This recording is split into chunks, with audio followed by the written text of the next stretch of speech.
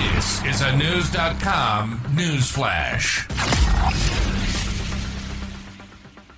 Basketball games can often be contentious and even erupt into physical altercations, but that's usually between the players.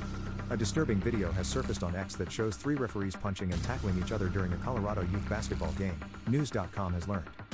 According to the New York Post, the incident happened in the fourth quarter of a game between Cherry Creek and Legend Blue, whose team rosters are made up of 4th graders, on Saturday, December 9th. The clip, posted to X by Tyler Columbus, shows 2 refs walk toward each other aggressively before one takes a swing at the other. That's when a third referee joined the fray, tackling one of the others within feet of children. Real life at my sister's kids' ball tourney. Kids, close your eyes, Columbus wrote in an X post sharing the clip.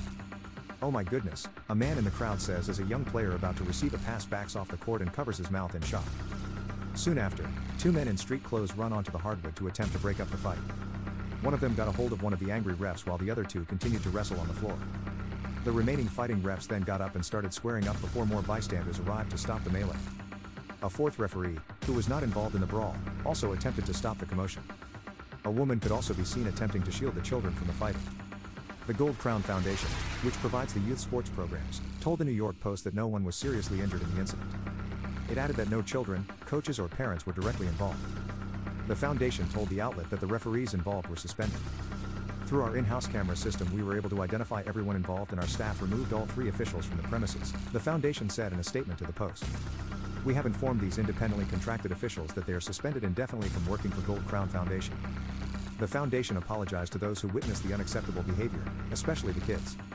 This is an unfortunate reminder that we all need to keep the kids' best interest in mind and that our adult behavior plays a pivotal role in youth sports, Gold Crown said. Let this also be a reminder to everyone that Gold Crown has zero tolerance for any adult behavior that puts the kids' experience or safety at risk. It's unclear what led to the brawl. News.com has reported on other violent events at games this year.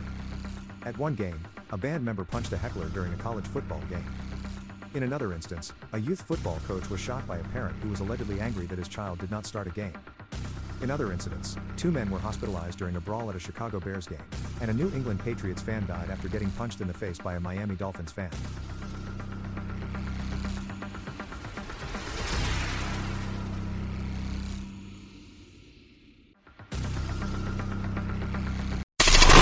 Knowledge. Unfiltered. News.com. News.